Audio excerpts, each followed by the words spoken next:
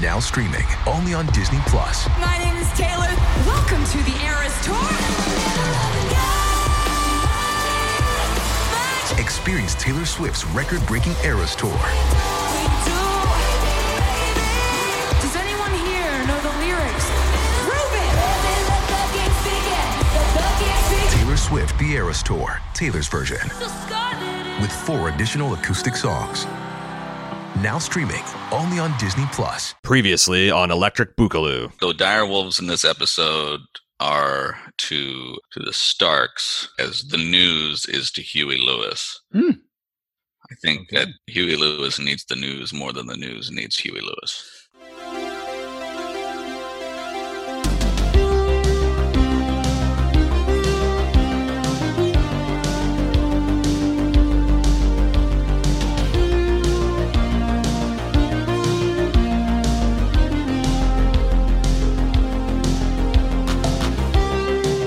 This is Game of Thrones 2, Electric Boogaloo. I'm your host, Anthony. This is the podcast where we are obligated by law to say the word trope 19 times an episode. This week, I will have on a familiar voice, Aaron, Bossmang Aaron. Aaron, my co-author, twice over. Aaron, founder of Bald Move.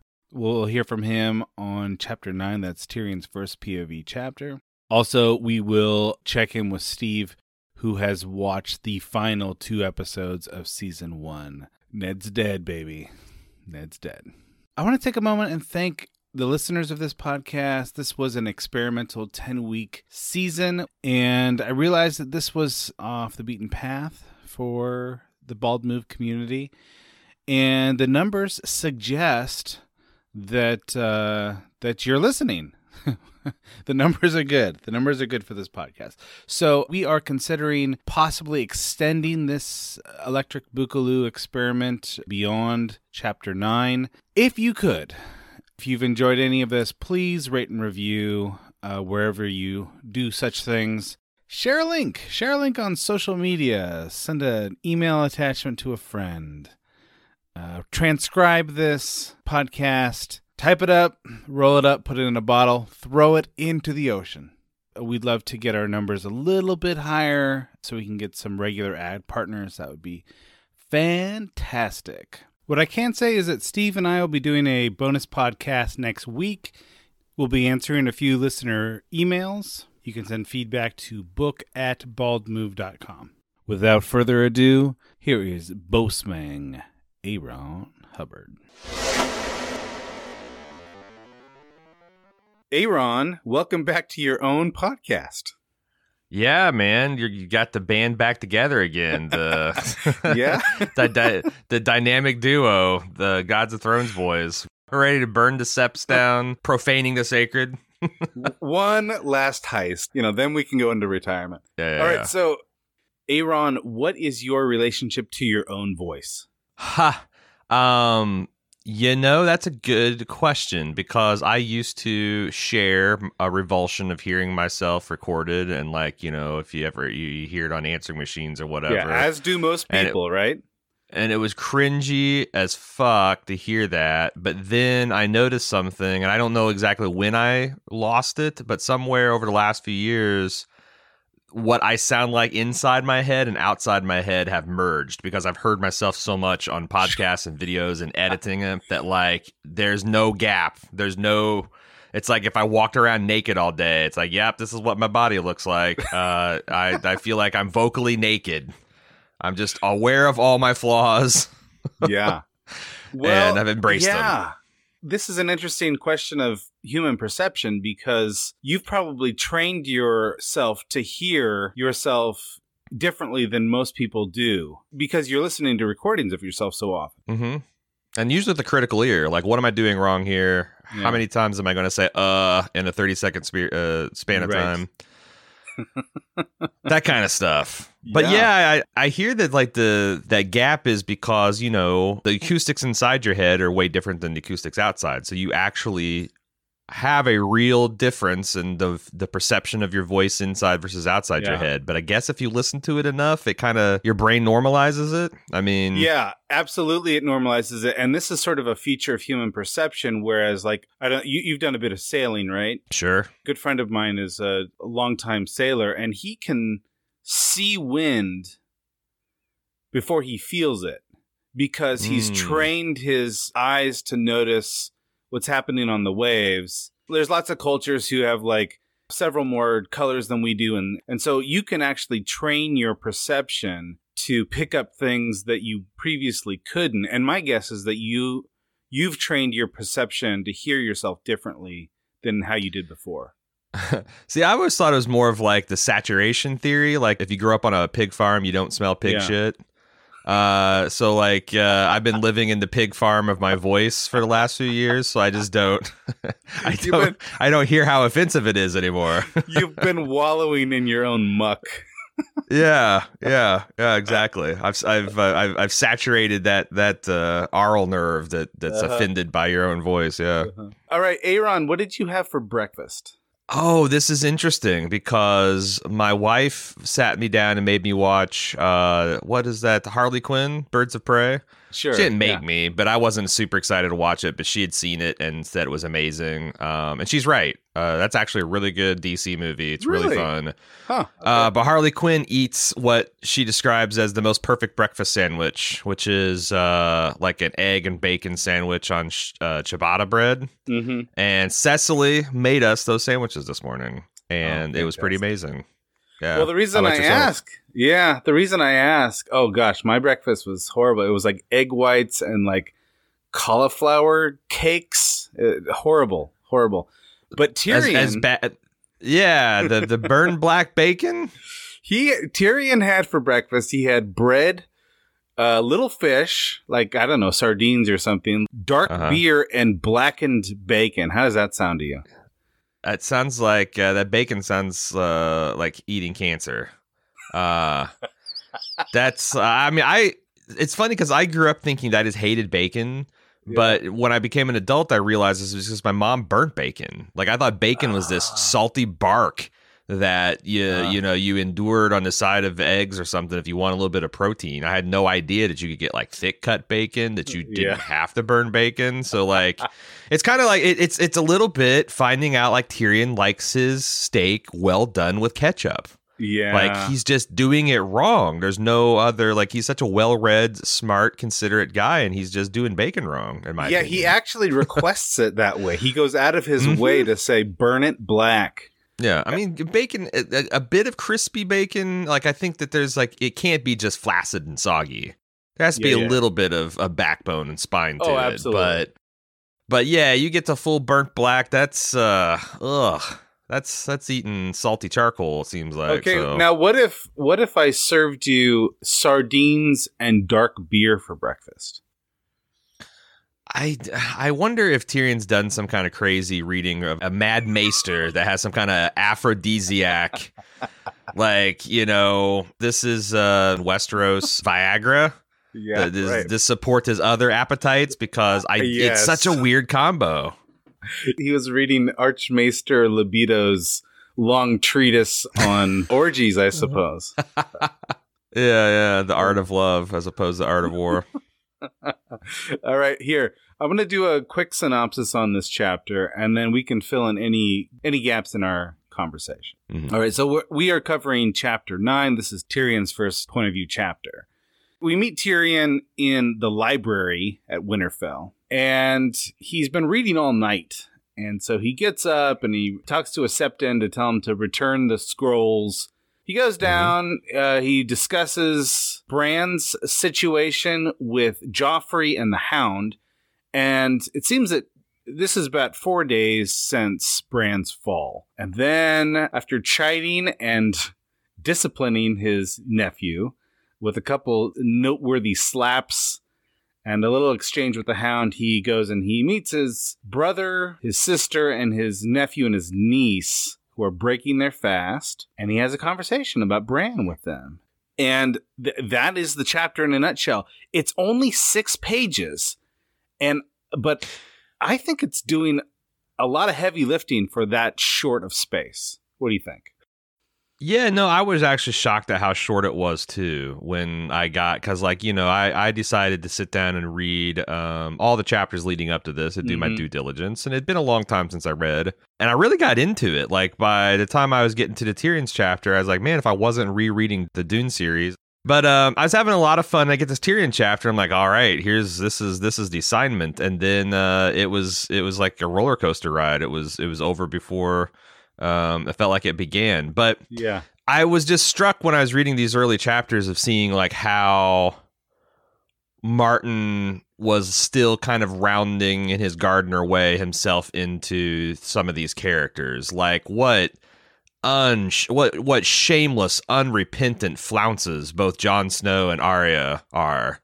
Like prone to tears burning with rage, red-faced, shameful, storming out of rooms and great halls because they're embarrassed, and how like that doesn't stick around very long. And in chapter 5 you have Tyrion, George Martin playing around with, what, maybe I'm gonna have him be a tumbler. That'll be cute. Have the little guy have a tumble routine, and he mentioned that's being one of his few regrets of his early characterizations. But just like he's hitting all the notes, like why he wants us clearly to love Tyrion, so he paints him as very smart.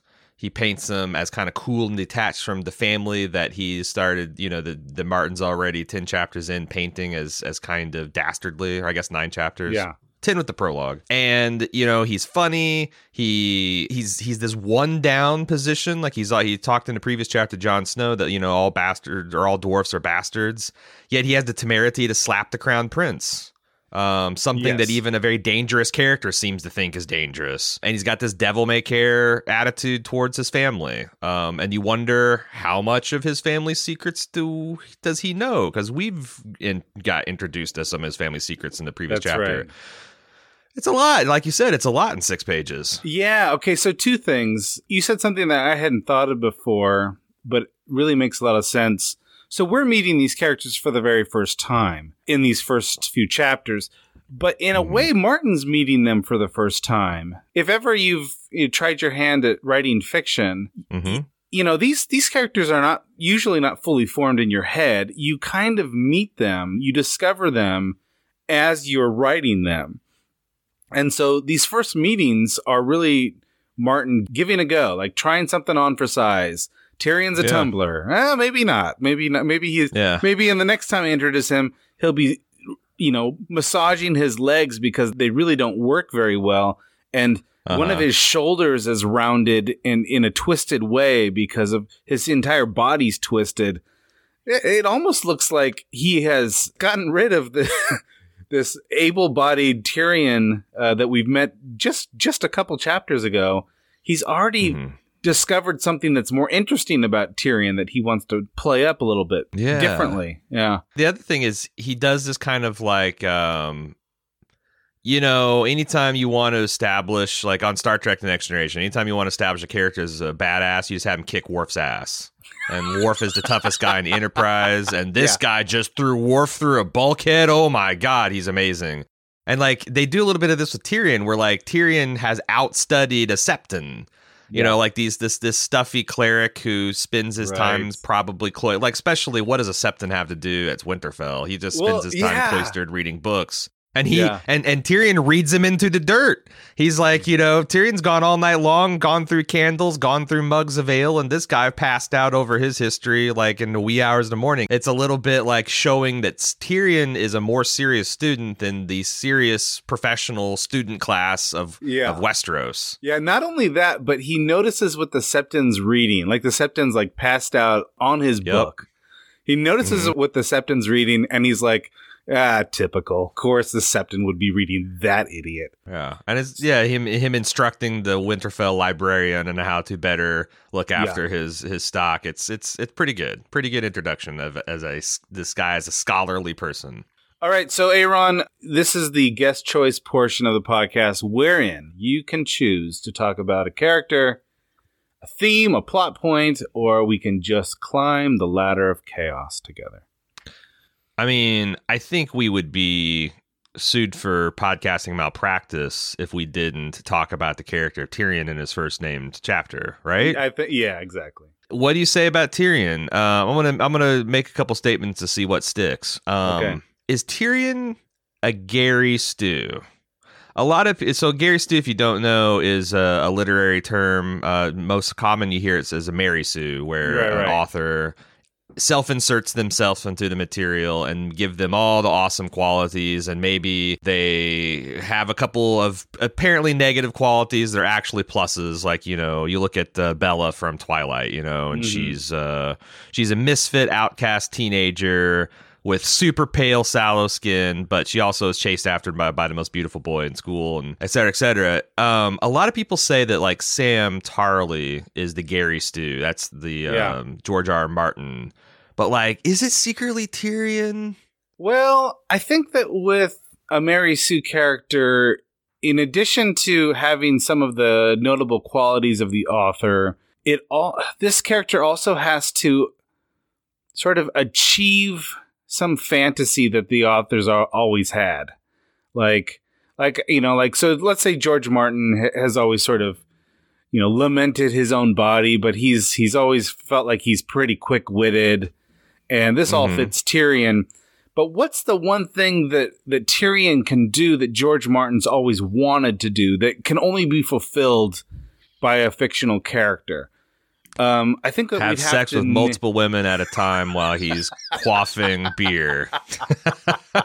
So Tyrion's really good at that.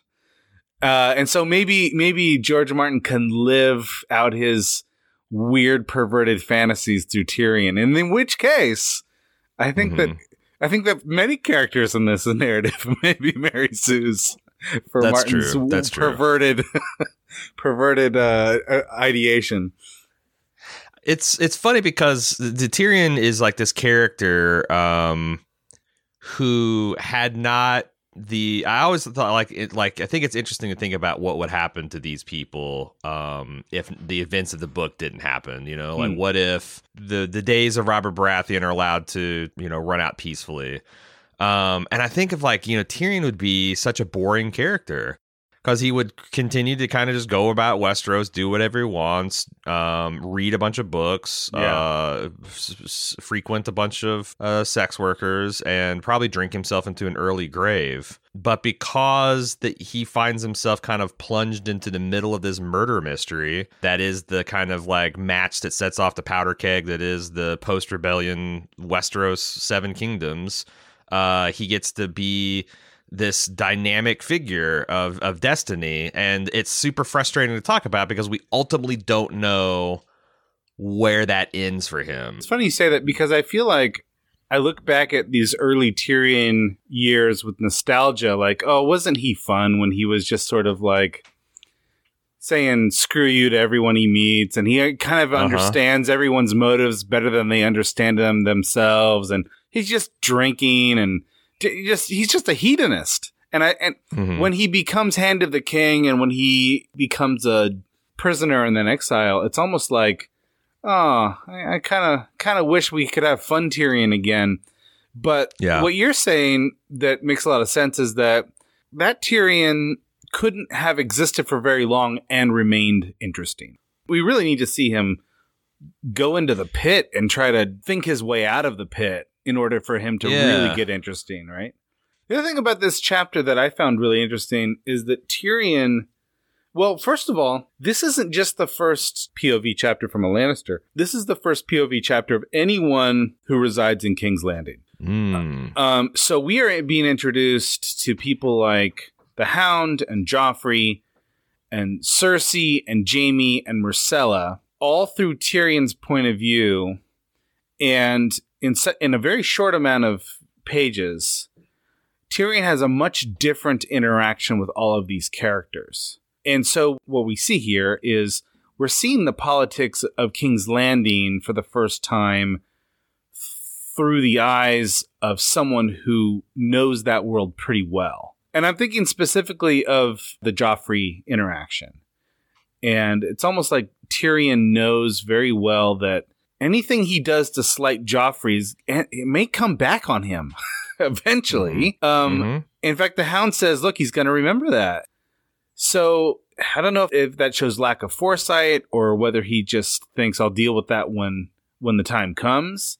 But that's an interesting dynamic that's going to have major consequences later on. Yeah, that's the funny thing. It's like for a gardener, he really gardened himself in some good situations because this, like his nephew will remember that is going to pay off handsomely in the next novels where his nephew is going to be elevated to Boy King. Yeah. And Tyrion's going to have this like, well, I have the cloak of my father's ultimate authority protecting me, but, you can feel his kind of frustration and fear with like, working with this material he's got and like, what do we do about this guy? But like all these things that he did kind of cavalierly thinking that he would be, maybe a decade, maybe multiple decades away.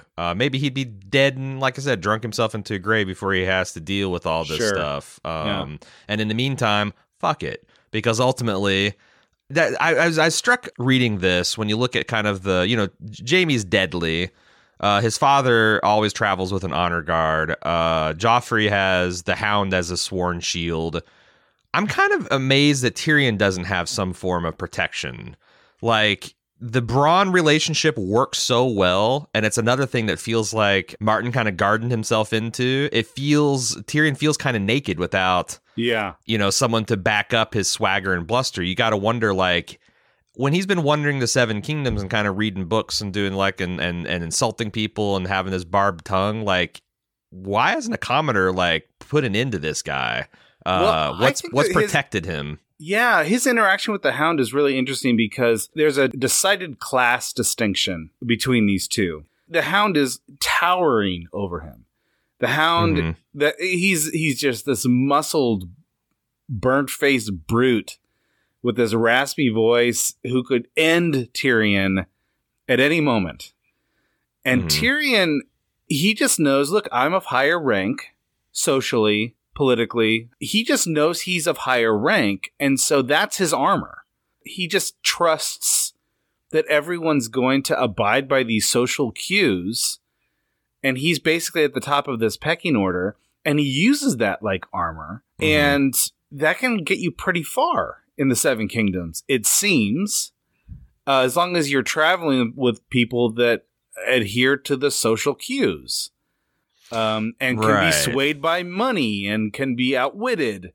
Tyrion can get pretty far, with just his brains and his purse. Right.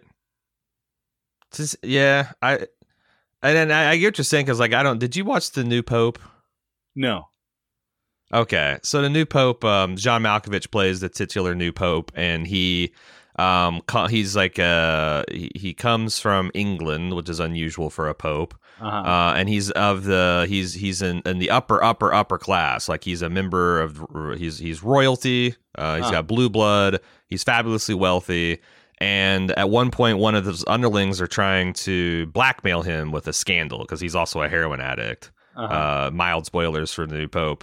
And he says something like, scandals are the concern of the petite bourgeoisie. I was taught that form polished to perfection equals like this unassailable regal armor that, the lesser people can't really touch. And it's kind of, like, if you just carry yourself as better than everyone and you can fool your lessers into thinking that that's some kind of ironclad law, then it is something like armor that you can wear.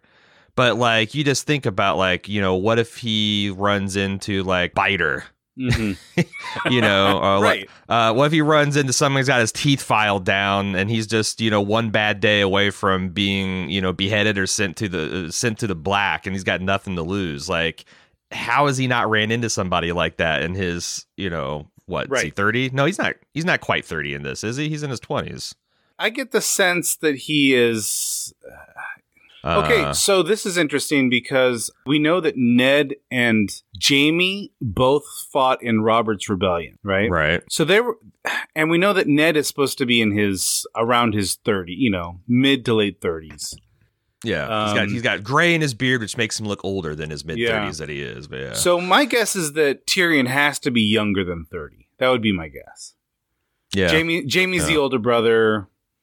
Yeah, that's just my guess at this point. And yet, here he is. He's been walking around, let's say, for 20 years as a really good poker player, but perpetually without any face cards. It's like he can sit down at the table, and he doesn't have any tells, and he can bluff his way pretty well. You know, he knows how to read the other characters at the table.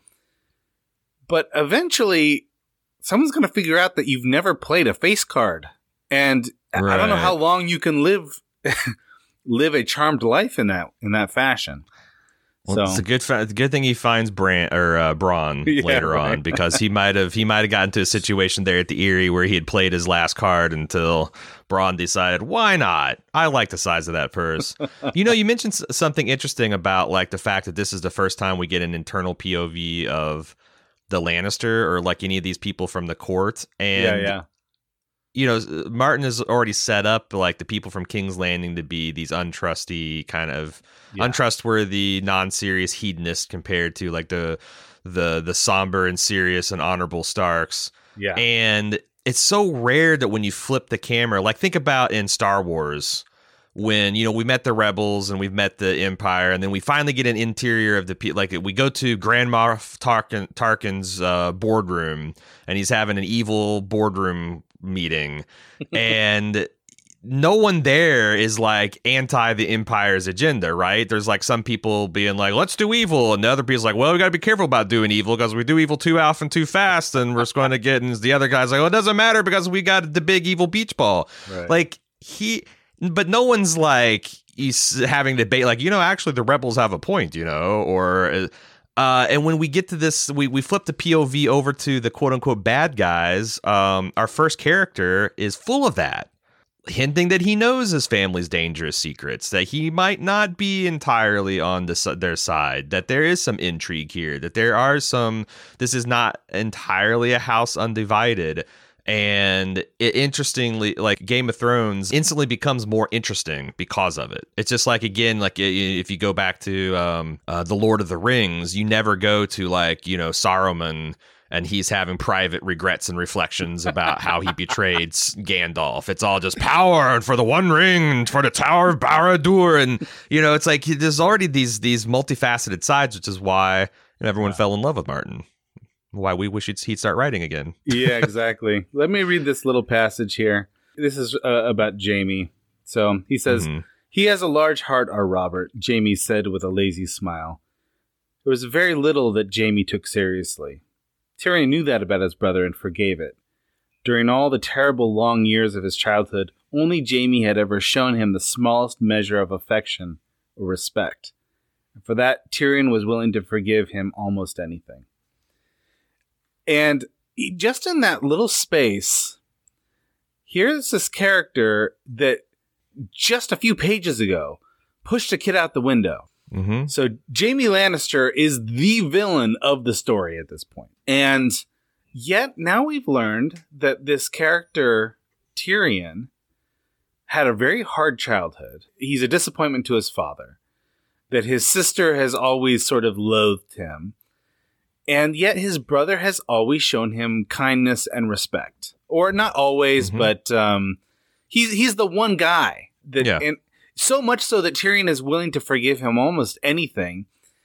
And so right away, Jaime is this complex character who can act with virtue as a villain or can act in ignoble ways as a hero. And we're not, I mean, at this point, I think he's a villain who can be nice sometimes, but I think that gets swapped eventually. Yeah, it's amazing how quickly Martin kind of like sketches that. Like in a few sentences with his interaction with Jon in the previous chapter, you find out that, you know, his dad hates him because he's a dwarf, and moreover also because you know, he killed his mother in childbirth, and everyone kind of, and you see that, you know, with right before that passage you just read, you hear when Cersei sees him, his sister peered at him with the same expression of faint distaste she had worn since the day he was born. That's just right. So quickly sketching out the family dynamics, and then you hit with the quote that you read, and man, the almost or the most anything there is doing a lot of work because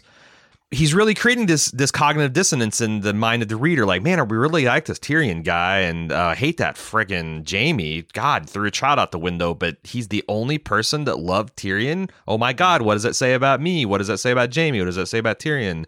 It's just such an effective and quick sketch of these family dynamics that you've got him down cold, and he spent maybe 6 or 7 sentences total describing them, and everything else is going to play out from this. Exactly. And we know, so Tyrion's kind of playing the room. He says something along the lines of, yeah, I think the Stark boy might live. And he notices this glance that Cersei and Jaime share. And Martin doesn't say much about it, but we get the sense that Tyrion knows these people. He knows them pretty well. And he has a sense that they had something to do with the fact that Bran fell out the window. So when he says he's willing to forgive him most anything, it's almost to say, yeah, this is my brother. I love him. And moreover, he was my only friend as a child. And even if he's in love with his twin sister, even if he pushed a kid out the window, my love is not going to waver. See, I think that what Martin's doing with that forgive him most anything is introduce some doubt into our mind as a reader of like where that line of forgiveness would, like he does it. It's not unqualified. So we're like, I wonder if he knew the truth about Bran, if he would turn against him. Now it turns out probably not. Like Tyrion loves Jaime almost limitlessly. And his rejection of him eventually is going to be something that haunts him in the books to come. But I do think that Martin's pretty smart of keeping that card pretty close to his vest so that the audience can form their own opinions and get a little bit, we're going to fall even deeper in love with Tyrion as this book goes ahead. And we're going to think Jaime is even bigger and bigger shit as things go on. And there's even something interesting here about because this is the first, I think, introduction for the rest of the royal family, like Myrcella and Tommen. And I think it's interesting that he described, Tommen's very sweet, says, I don't want Brandon to die. And this is on the back of, Ned's musings that I need to bring Bran to court because, he's sweet natured and he likes everybody.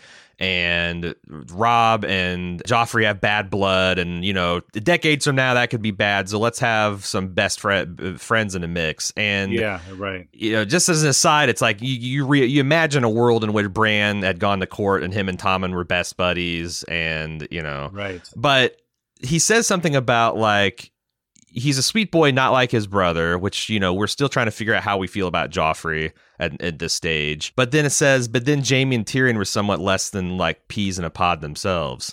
And early on, you think about how that is limited to their physical appearances. Jaime's this paragon of beauty and manly strength and martial prowess. And, Tyrion is the opposite of that. But it's funny that in the morality game, they kind of pass that pea back and forth between each other.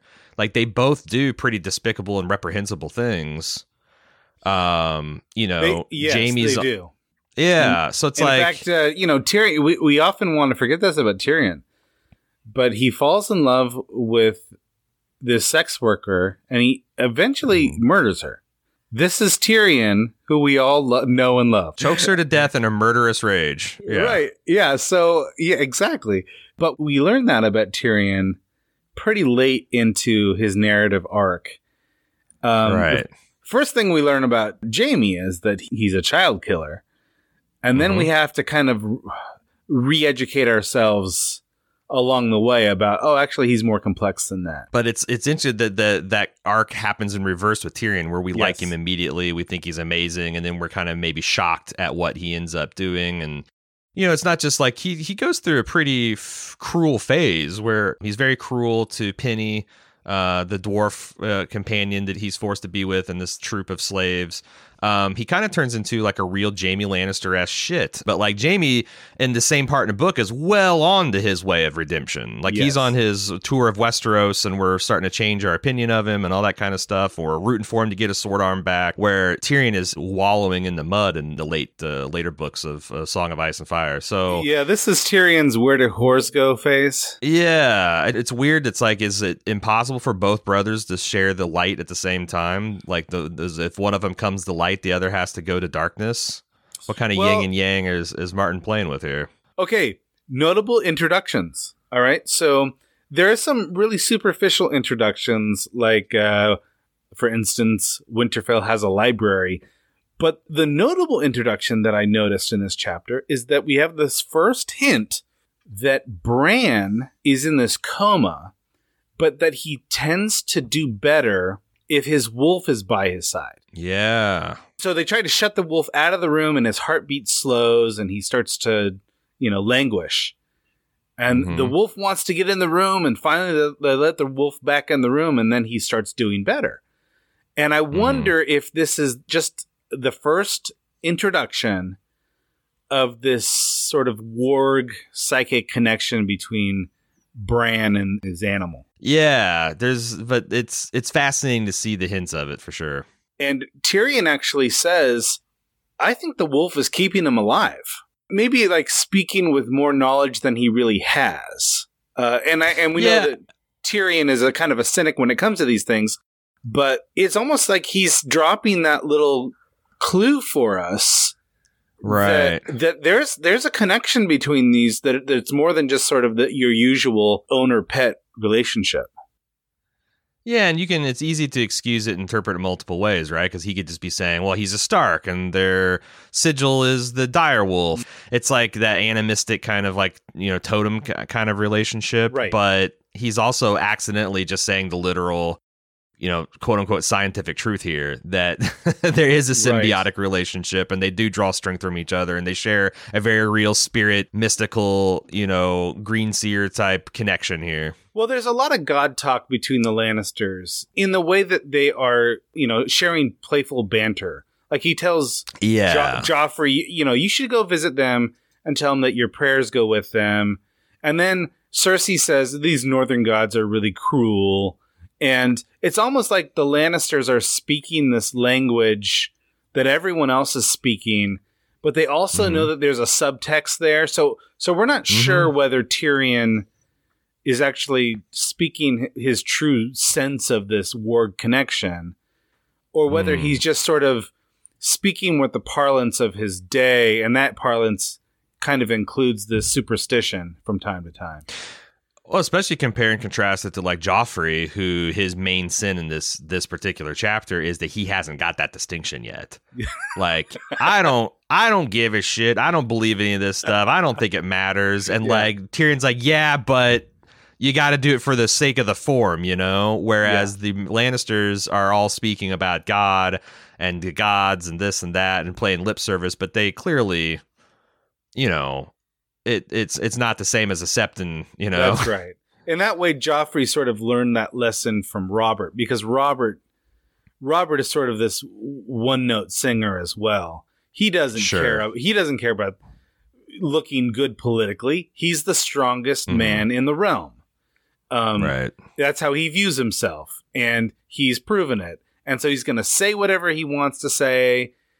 He's going to sleep with whoever he wants to sleep with.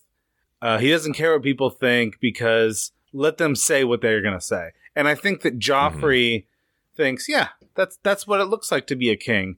I'm the most powerful, and so I'm just going to say what I want to say.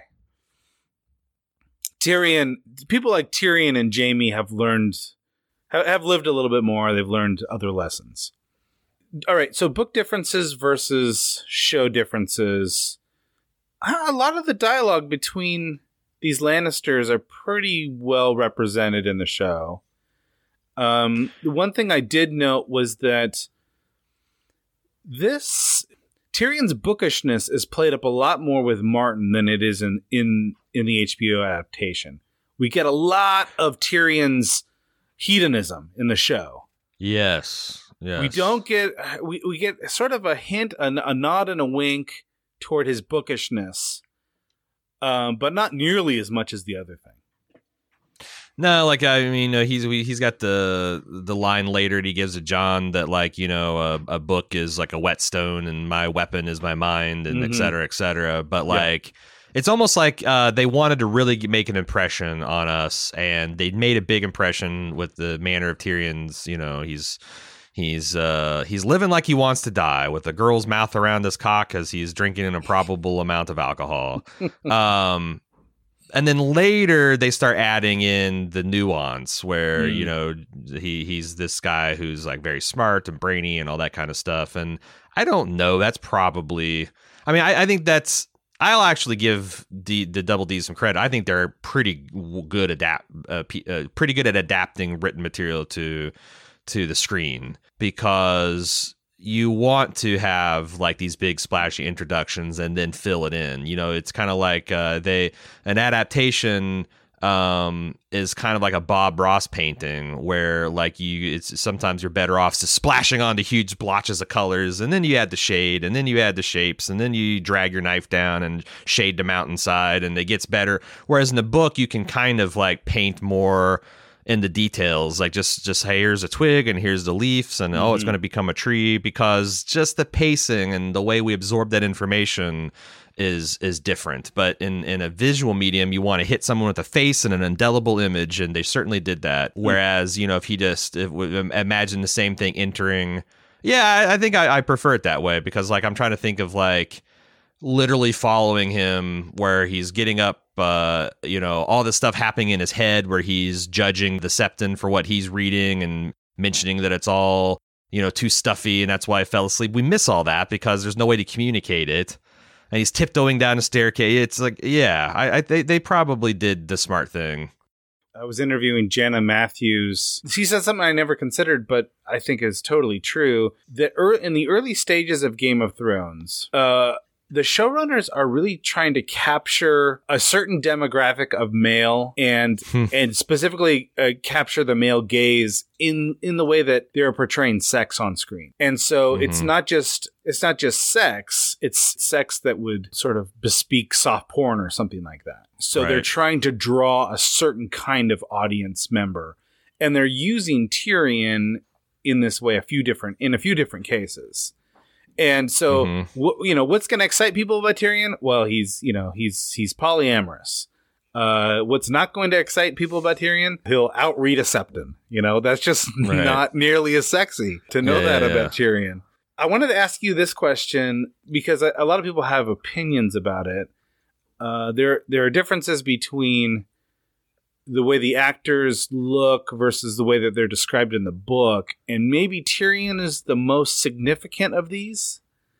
So, and I feel like people are pretty divided. Some people would rather the book description be portrayed on the screen.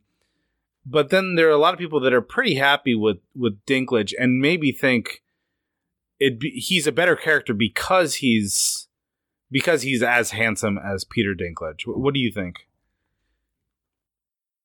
I think that we are blessed that we had an actor who had made a point to not just do dwarf roles, to pass on some that go for things that were substance, to work on his craft, to do things, amazing little sketches of how it feels to be a little person in something like The Station Agent, which I don't know if you've seen, but like if you want to see a fucking powerhouse Dinklage performance, check that out.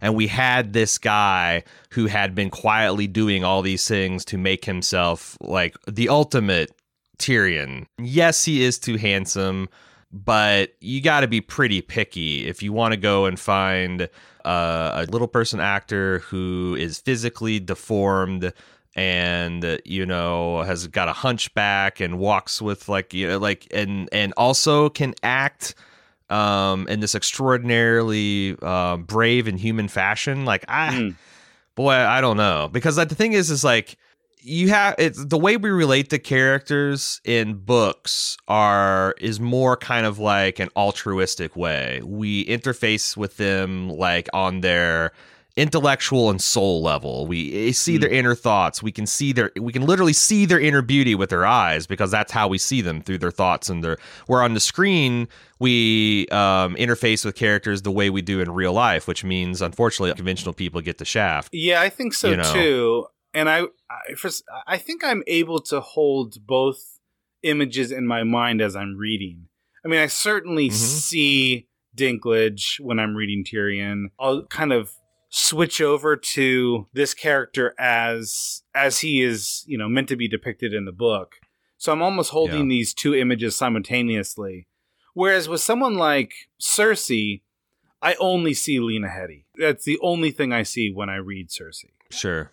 Well, and I've also thought too that like some of these are like, how sure are we that these characters are actually as disgusting as they're portrayed? Because, we hear that Arya in early goings is horse-faced and long-faced and manly-faced and gaunt and gangly but yet we also hear that she favors her aunt Lyanna, who is one of the most beautiful, was consensus one of the most beautiful women in the Seven Kingdoms. Right. We're told that Brienne is ugly because she's mannish and she's brutish and she's got thick lips and a broad smile and beautiful golden hair and large luminous eyes. And I'm thinking like, really? Like this could easily be a Julia Roberts type or a Carly Simon type, but is she ugly because she's defying the conventional stereotypes? Is she a bit like, she's a threat in the same way that like, it turns out Arya is probably very beautiful, but her sister's just kind of a prick, and all of her ladies in waiting are picking on her, and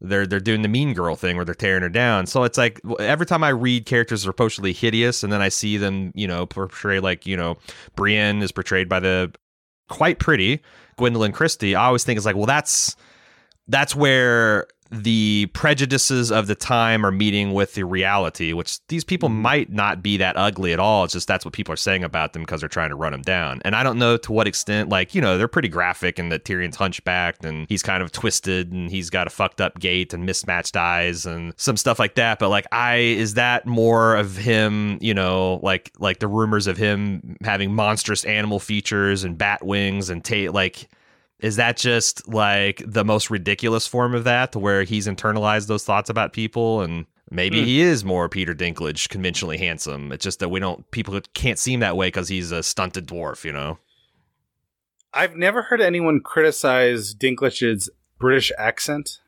but I find it wanting. I'm probably going to make a lot of enemies, but I can tell you're trying to make this accent work and it's not quite working. Has that ever occurred to you? No, it hasn't. Like I never, like for instance, like who plays Jamie? Nikolai Kostov? Is that Coster Waldau? Yeah. Waldau, yeah. I mean I've never questioned anything about his performance. Sometimes I love Dinklage. I know he's really an important character. We all celebrate Peter Dinklage. But at times I feel like I really wish they would have found a British actor for this role, just for that reason. I know for what they've said that in retrospect, everyone loves Dinklage, but when they were casting, he was the only person on the list. He tried out for the part. They didn't try out anyone else for the part. Well, I'll admit that maybe I'm too much of a Dinklage defender, because his voice work in Destiny as the robot ghost is almost universally reviled, and I quite enjoyed it. So maybe I just love the way the man's voice sounds. Well, these British, slightly mechanical. I'll take it. Whatever. Yeah, you just want him reading fairy tales as you drift off to sleep. Yeah, can he be my GPS navigator? All right. We will end with this question. In all of the books, any character in all of Ice and Fire, the character that your friends and family think you are versus the character deep down inside you are. So it's a two-part question.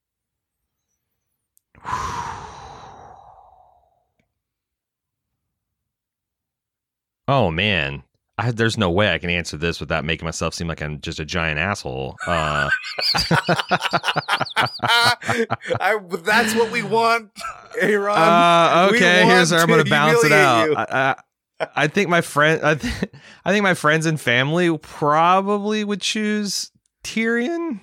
Okay, because I am got a sharp tongue. I do like to read a lot. I do like to expound on, I'm not telling tales on myself. I think I tend to be pretty, I can be a blowhard and opine about stuff. And then to bounce it out, I'll say I deep down think I'm Moon Boy.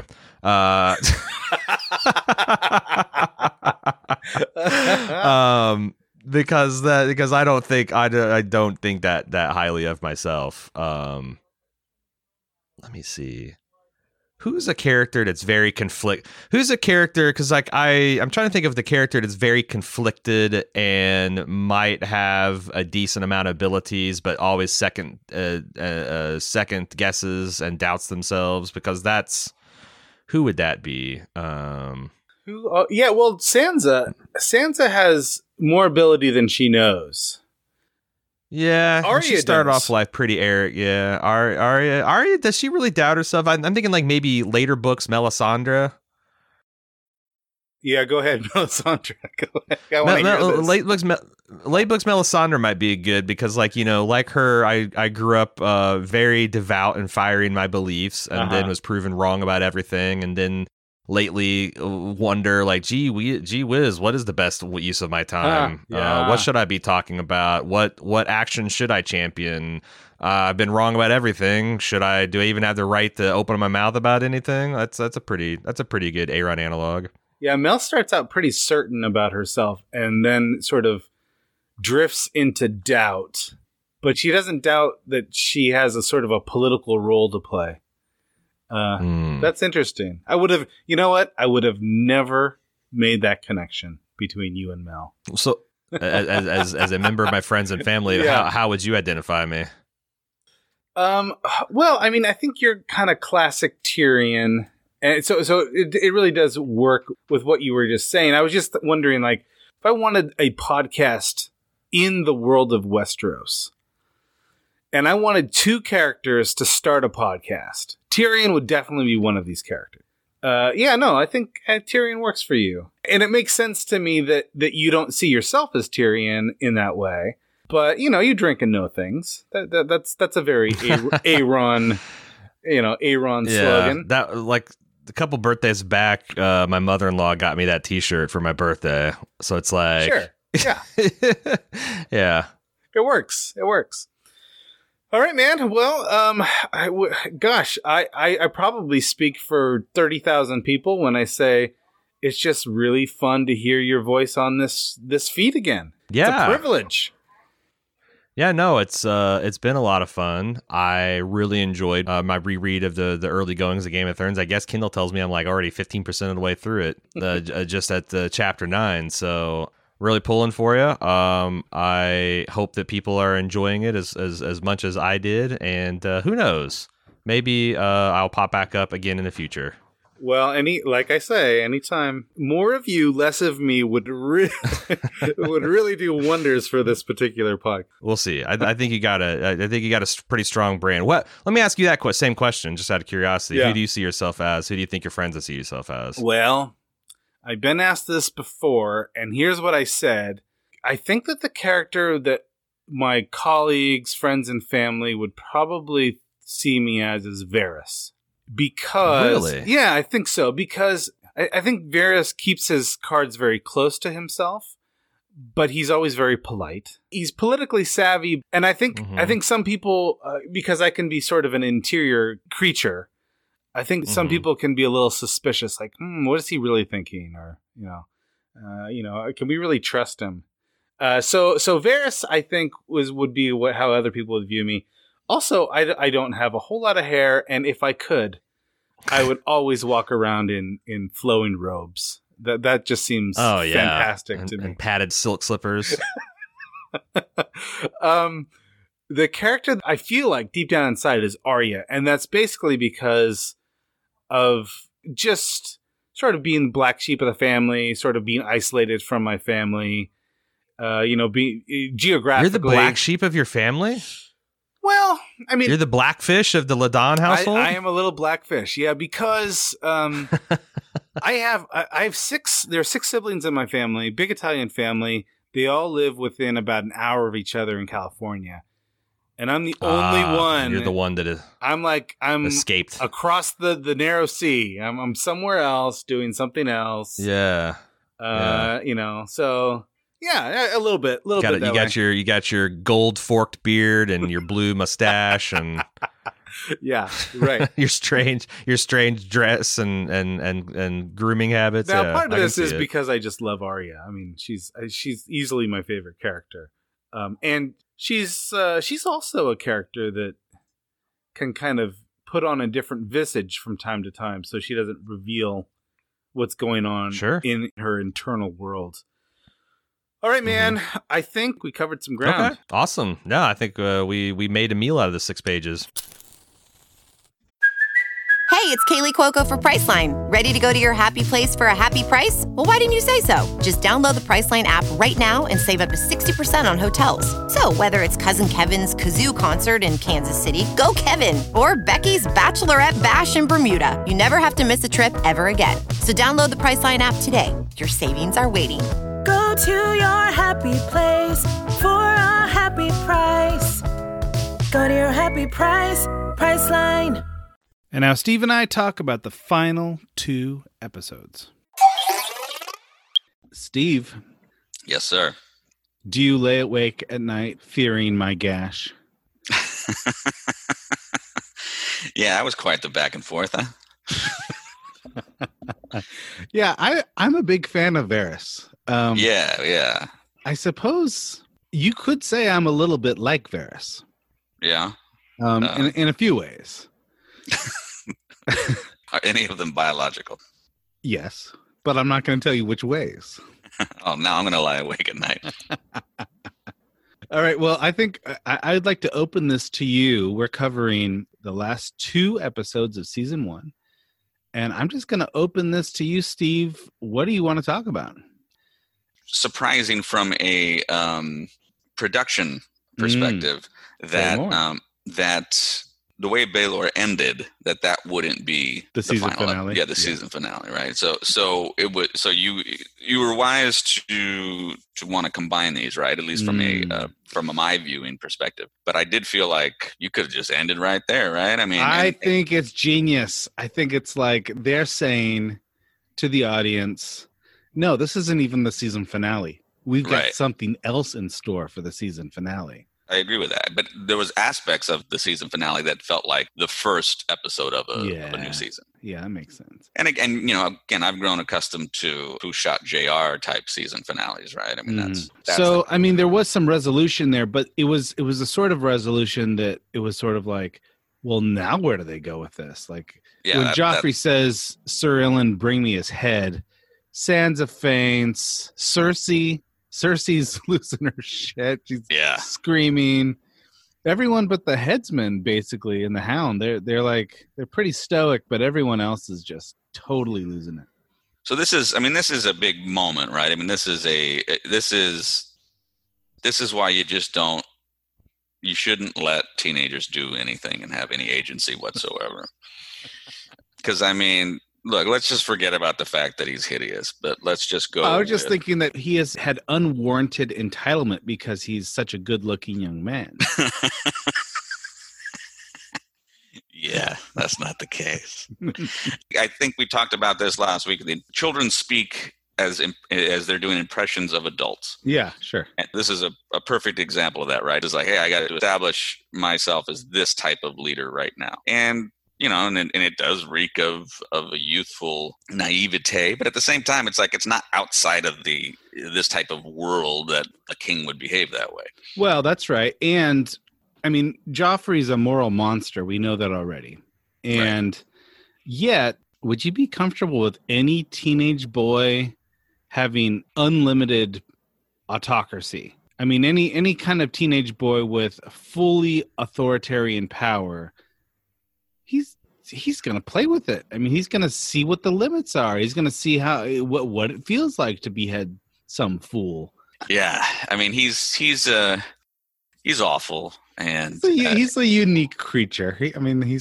He's a beautiful but dangerous beast. Yeah, exactly. Yeah, like a blind salamander that you find when digging. Interestingly enough, when Varys is talking with Ned about why he did what he did, it was something like, "What madness led you to tell the queen what you had learned?"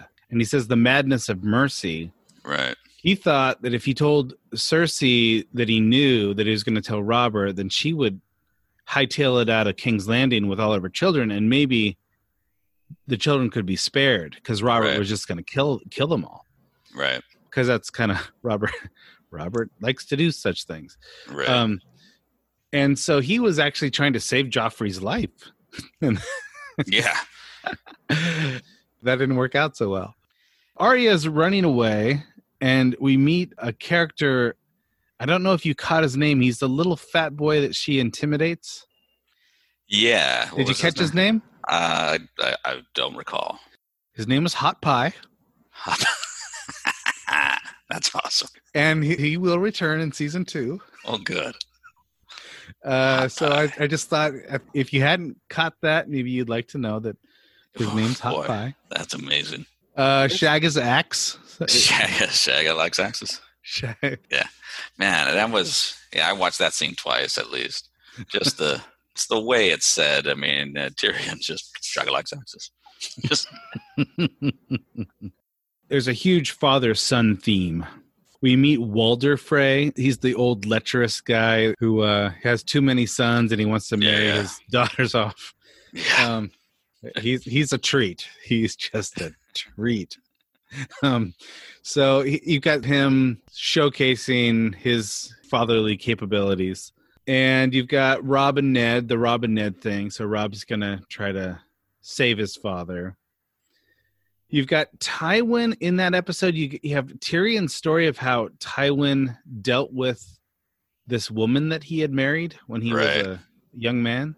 And I think that whether by either metaphor or, despite literal gender assignment, I think Ned and Arya kind of fit into this father-son theme as well. And what happens is because of Ned's actions and what happens to Ned, then the question next is what's going to happen to Arya. Right. What is Ned's legacy for his children? And immediately you kind of get the sense that, okay, Arya is she's completely unanchored. She's adrift.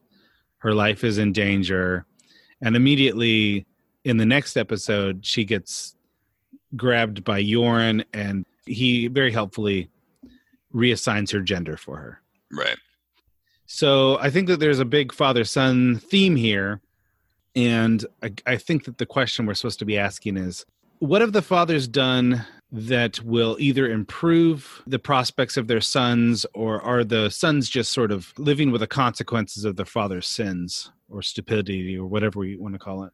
Right. Yeah, that definitely permeates, right? And that's where the complicated decision-making comes into play. And then, of course, we've got the elimination of both father and son in the Dothraki narrative. Yeah, absolutely. That's right. So you have a hard reset, right? A hard reset where essentially she both kills her husband and her son. In one respect, one seemed more like, oops, I didn't realize that was the exchange. But on the other hand, I don't know.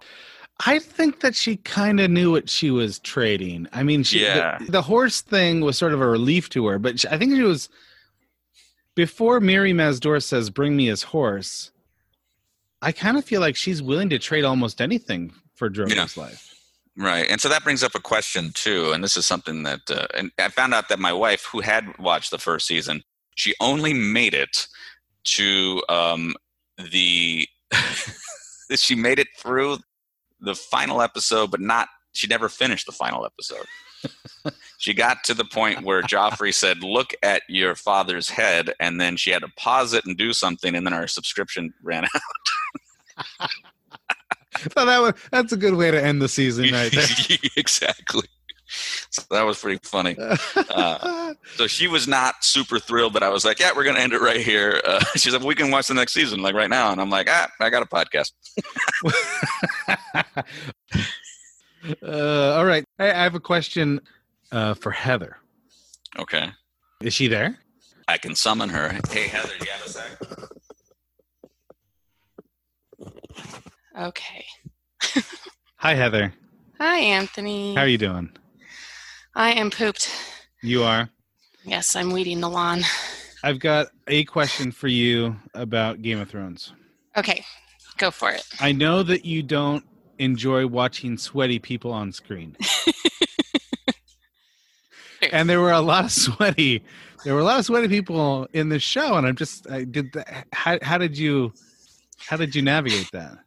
So there's two types of sweaty movies. There's the sweaty movie where they're sweating because they have like a ton of makeup on, and the lighting is so hot that they look oily and sweaty and very uncomfortable. Yes. But when you're sweating because you're in a battle or climax, it's like they're not caked on with tons of sweat makeup. has to be believable. Yeah. I don't like when you can just tell they're suffering under the lights of the movie set. So what about like Cool Hand Luke? Because there's a lot of sweaty men in that movie. Yeah, see, that's the sweatiest movie of all time. And they're wearing like so much makeup, and you can tell that there's like a ton of lights in the studio, and the studio is 1,000 degrees. And so they're sweating in scenes they're not even supposed to be sweating in because it's just so hot in there. And then it's just, I start to feel like I can't breathe because I feel sorry for them that they're kind of suffocating under the lights. So then I get uncomfortable. In your view, the Dothraki, the sweat was believable on the Dothraki. Yeah, and if they weren't sweating, you would feel like you weren't like in the movie, but it wasn't that. It was because there were no, actor rights back then. Okay. All right. Well, that was my question. All right. Good to talk to you. Good to talk to you too. Bye. Bye. There you have it. I'm glad I asked. All right, let me ask you this because I've been dying to ask. So we established that in our first conversation that you had not watched much Game of Thrones, if any, at all. Yeah, none. But you kind of had heard a bit about Game of Thrones in pop culture, right? Yeah, I mean, I understand that there's a Starbucks scene that's important. Yeah, exactly. So then I guess it's question hard to do product placement when it's taking place. It's difficult. Time. It's difficult, but you can do it. You can make it. In 2011, a lot of people were talking about Ned's beheading. Mm. So, were you surprised that Ned got beheaded? Did you know that he was going to die? Well, my assumption is everybody dies in Game of Thrones. Like that's kind of I never knew. I didn't engage in conversations, but it seemed like a running theme was like more people are dying that we're connecting to. Mm. I was a little surprised that it happened that early. Yeah, but what I'm asking is, were you successfully isolated from fan talk so that you did not know the outcome? I don't know that there's. I will say there's probably like maybe one episode that I'm pretty confident won't have the effect that it should or that it did for other people because it was such a talked about thing. Which is that? The Red Wedding. Yeah, that's right. Yeah, that was a thing. That was a cultural moment. But right, so I won't have the same reaction. Sure. That everybody else did. I don't know a lot of specifics. I just know it's voluminous. A lot of people die. Right. So like I said, the expectation that I have is that because of people talking about people dying, that don't fall in love with anybody. They'll only break your heart kind of a thing. I was a little surprised to see Drogo and Ned so quickly. So you were genuinely unaware that Ned was going to die at the end of season 1. Right. Okay. But as we got to it, I was like, I expected his death because of the show that I was watching. not because I anticipated him, because I knew he was going to die. So here's another interesting development that I think gets underplayed, is that when we get to Baelor, they do something with Jaime that makes me start to be really interested in him as a complex character. I think before that, he was sort of like, yeah, he's the classic villain. Right. I mean, episode 1, he pushes a kid out the window, right? Yeah, exactly. But his conversations with Robb and Catelyn, for some reason, I'm starting to be invested in him in a way I wasn't before. And do you think it's partly because of just the Lannister narrative is opening up through Tyrion's discussions, and then by getting a little bit more of a glimpse of Tywin, that if you can empathize with Tyrion, then to a certain degree you almost have to start to allow yourself to understand Jaime? I think so. I think that they're laying good groundwork for him. There's interesting things about his character that get revealed here. Number one, he's honest about pushing Bran out the window, and Catelyn says why, and he says, I had hoped the fall would kill him. Right. So there's this weird honesty thing that, you know, he's not a snake in the grass in the way that someone else might be. And then she says something about if the gods are just, you'll be in the lowest level of hell or something. And he really calls her out on this and says, which gods are you talking about? Like, there are no gods that are going to, that they care about justice. The tree gods aren't going to help you. So what are we even talking about? So he's got this sort of interesting self-awareness and commentary on the social structures around Catelyn and Robb that seem a little bit almost refreshing. I don't... Well, we've seen it when it comes to like his fighting, right? He didn't want any interruption. He was going to win on his own terms. Yeah, he's got his own sense of the man he is, and he's very proud of the man he is. Well, and it's almost a detriment to him that he's a Lannister. And it feels like he's trying to carve out this sense of, you know, his identity. His identity was set with his last name. Mm-hmm. Yet the perception of him is that, you know, he's a Lannister first and he's Jaime second. And you get that sense of like, so maybe that level of honesty is like, I feel like he doesn't want to believe that anything he's doing or getting away with is because he can get away with it, but because he, by virtue. He wants to earn it. Right. He's like, hey, if I push your kid out a window, I push your kid out a window. And he doesn't, and he stopped short of saying why, like what his motivation for wanting to kill the kid was. But like, so I thought that was an interesting moment, right? I mean, it's like he's honest to a point. He didn't say because he saw something he shouldn't have seen or whatever. He was, I want to kill him. So there's a moment there where you can see almost a level of honor, kind of. And then, you know, if you start looking at his own twisted sense of what, you know, he's in a lot of ways, I think he's classically like Nietzsche's Ubermensch. Right. Like he views himself as like this artist. He's, you know, the art is swordplay or whatever, but he's almost a god unto himself. Because what would the perception have been if he had said, I was having sex with my sister, right? I mean, but that's very layered, right? Does he hold that back because he's protecting her honor? Does he hold it back because he feels that that's a bit of a vulgar thing to throw a kid out of a window for? That's where it becomes complex, right? So like he's honest to a point. He sort of protects his family, whether that was his intent or not. I mean, you look at Ned. Ned's in prison and opts to be dishonest to try to protect his family. Jaime takes a different tack. I think that's probably the thing that I enjoy the most about a lot of what's going on is all the different juxtapositions and little callbacks. So Ned's gone, Drogo's gone, and we have this interesting exchange between Dany and Miri Mazdur, where she comes clean. People are just confessing left and right. This is like a Scooby-Doo episode. Yeah, it is. It is a lot of confession. And she basically just says, yeah, well, they shouldn't have burned down my god's temple. That wasn't right. Yeah, they killed my favorite baker or whatever it was. You don't kill my baker. You Don't cut off my baker. Don't cut off my scone supply. So she's an interesting character because I think that over the course of the season, we're really invested in Danny, right? And we're not invested in this woman who's having a bad hair day at all, right? Right. She looks like she's having a number of bad hair days concurrently. Yeah. She's borrowed other people's bad hair. Yeah, right. We're not invested in her at all.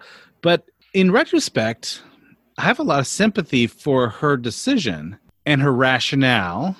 Basically, I mean, she's sort of a trickster, right? Sure. She says, look, I said I'd preserve his life. Ultimately, I did good because your child was going to be the stallion that mounts the world, and now there's not going to be a conquest. In that moment, do you view her as a villain or do you view her as a savior? She's just another piece in the Game of Thrones, right? I mean, that's the whole thing, right? I mean, morality and is being blurred. That's what I see with the whole concept of honor. What she's doing would be considered honorable for her legacy. Mm-hmm. I mean, she's not a warrior, but she was able to, in her situation, she could have basically lived as a slave and been compliant. And what does that mean? It just means she's another spoil of war, and maybe she's spared as opposed to murdered. So, but what's the difference? You're not even a footnote in history. But if you are in a position where you're spared, and then you can be like, look, I kind of leveled an army, or at least a future one. Mm-hmm. And for all the people that were left behind and all the people that were either enslaved or murdered, I'm getting my revenge. And so that interesting thing when you pose villain or savior, I don't know that revenge falls into either one of those categories cleanly. Yeah, that's right.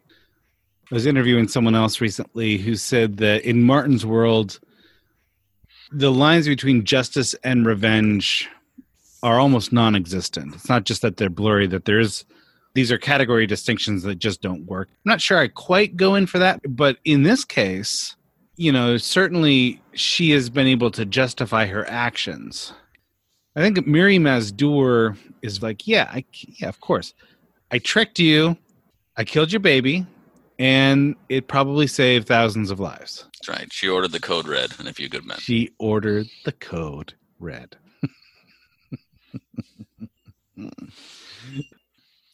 So I have a question for you. Yeah. This became a bit of a discussion topic last night. Does Daenerys know she's not going to get burned up? I think she knows. Okay. What was the argument in your household? Well, it was just brought up as a question because my wife took more of your stance, like, yeah, she didn't burn herself with dragon eggs. I'm like, yeah, but we don't have like those one days, or like, oh, I should have gotten hurt, but I didn't. I mean, that doesn't mean you just step in. We have those days where we put our hands into the brazier and we're completely fine. But I mean, there's a difference between, hey, these dragon eggs didn't leave a mark, and I can walk into fire. Well, and I guess There's the several... other question was, does go ahead. She know when she go? I'm willing to accept that she knew she wasn't going to burn. She know them eggs was going to hatch. Okay, here's everything I know. Are you ready? Buckle up. Buckle up.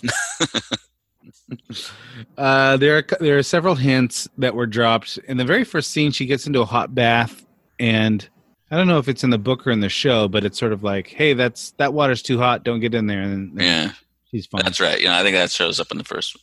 And then there's the egg scene, which you just mentioned. She shouldn't have been burned. When Varys gets his egg covered gold, she says he's no dragon. A fire can't kill a dragon. Gotcha.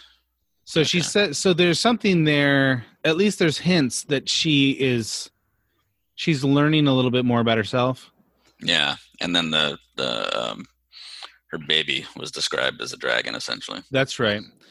And I think that in addition to that, we know sort of from these other books that Martin has written that in order to birth a dragon, there has to be a human sacrifice.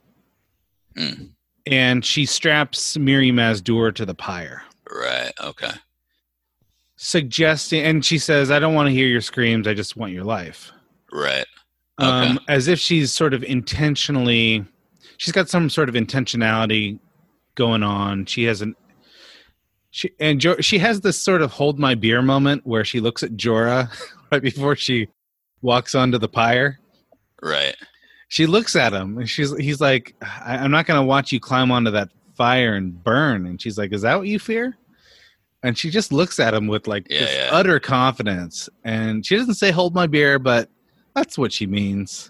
Yeah, no doubt. And then she gets onto the pyre. So I think, I don't think she's trying to commit suicide. I agree with that. My question was just like, was this a, let's find out? Or was it like, I know what's about to happen? Yeah, I don't know. Maybe here's how I think it works. And I'm willing to take the risk. Right. Yeah, because at this point, why not? I have enough anecdotal evidence to suggest. I got dragon.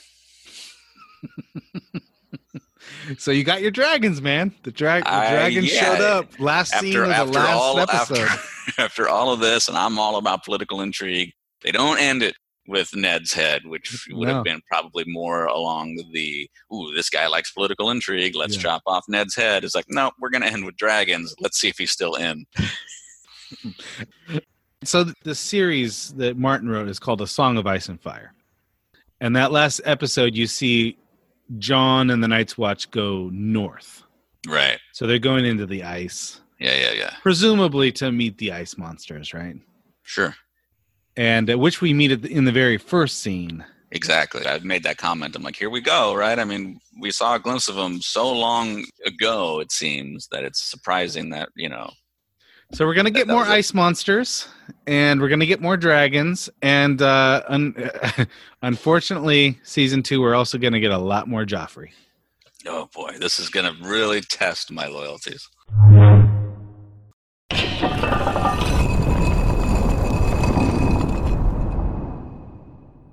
For this week's Bird's Eye View, I want to talk about Tywin's kids, all the kiddos sitting around the table at Winterfell talking about poor Bran and what befell Bran, how Bran befell himself, I don't know. Tywin's kids and how they each relate to the problem of power. And I want to emphasize the phrase problem of power. I think that it's tempting to think of power as an absolute asset in the Game of Thrones, but I think that Martin's World is a bit more nuanced in this. I think power is necessary. Power is important. When it's used judiciously, it can serve the common good, but it's just as likely to ruin your life.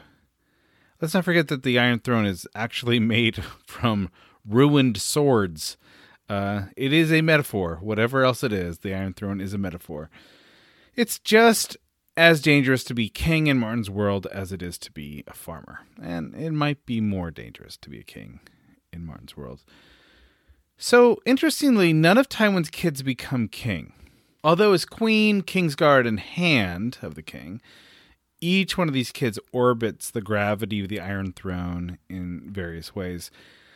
Tywin's kids are creatures that live in close proximity to power, and as such, they live with the problems of power. But Cersei, Jaime, and Tyrion each present differently. I have a sense that both Jaime and Tyrion sort of hate being Lannisters, for all of the obvious reasons. But both are resolved to play the hand they've been dealt. Cersei mostly hates, or appears to hate, being married to Robert. This is sort of a unique powerlessness in the story, known only by women from very powerful families. Cersei, of course, wouldn't be married to Robert if not for Tywin's political agenda. Otherwise, I think Cersei embraces Tywin's pursuit of legacy in ways that the boys don't. And I wonder what sort of juggernaut Cersei and Tywin might have created if she was queen while her father was hand, and if Tywin actually took that supporting role seriously. Tyrion and Cersei actually have a lot in common, though they would probably be loath to admit it. Both have been undermined by their father, and both carry the weight of his disapproval. But Tyrion is especially vexed. Tyrion knows that he literally cannot survive for very long outside of the Lannister fold, So even though he hates being a Lannister, he needs the power it affords him on a fundamental level. And let's be honest, he probably likes lording it over people from time to time. It's helpful to him. He can win arguments that way. He likes being wealthy. He likes the things that wealth brings. So he hates and needs to be a Lannister. Jaime is the one kid who probably could have been king if he wanted it. But Jaime is so committed to the art of swordplay that running the kingdom sounds a bit boring to him. In a sense, he's attracted to a purer sort of power, and I'm putting pure here in scare quotes. It could be that contests on the battlefield have less to do with one's family name, and that is maybe attractive to Jaime. It's the one place where Jaime doesn't have to live in his father's shadow or play second fiddle to Cersei or Robert. Jaime would probably prefer to be a knight with a different family name. At the same time, he benefits from all sorts of power and remains almost oblivious to it. So, while Tywin's kids live in proximity to power, and each themselves are powerful in a number of ways, they don't have the kind of power that Tywin himself has. Interestingly enough, one other member of the Lannister clan who's sitting at the table with Tywin's kids does indeed become king, and that is Tommen. Tommen's relationship to power is simply that he doesn't know what to do with it. He's simply there to be pushed around. And one might say that that is the most immoral or unethical approach to power, to simply have no backbone at all and let other more powerful people push you around. But that is somewhat debatable. So let me pose this question to you, book@baldmove.com. Which of these approaches to power is the most ethical? Which is the least ethical? We have Tommen, who just gets pushed around, who really doesn't know what to do with the power. We've got Tyrion, who knows that it's kind of icky, but he kind of needs it, kind of likes it on some level.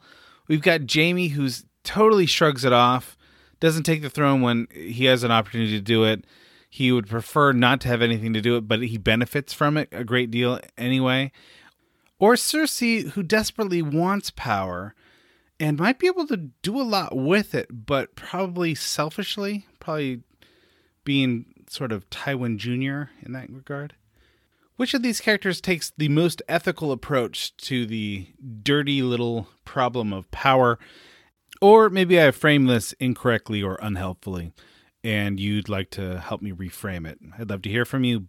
book@baldmove.com. Again, my gratitude to you. If you've listened all the way to the end, you've made this a whole lot of fun for me.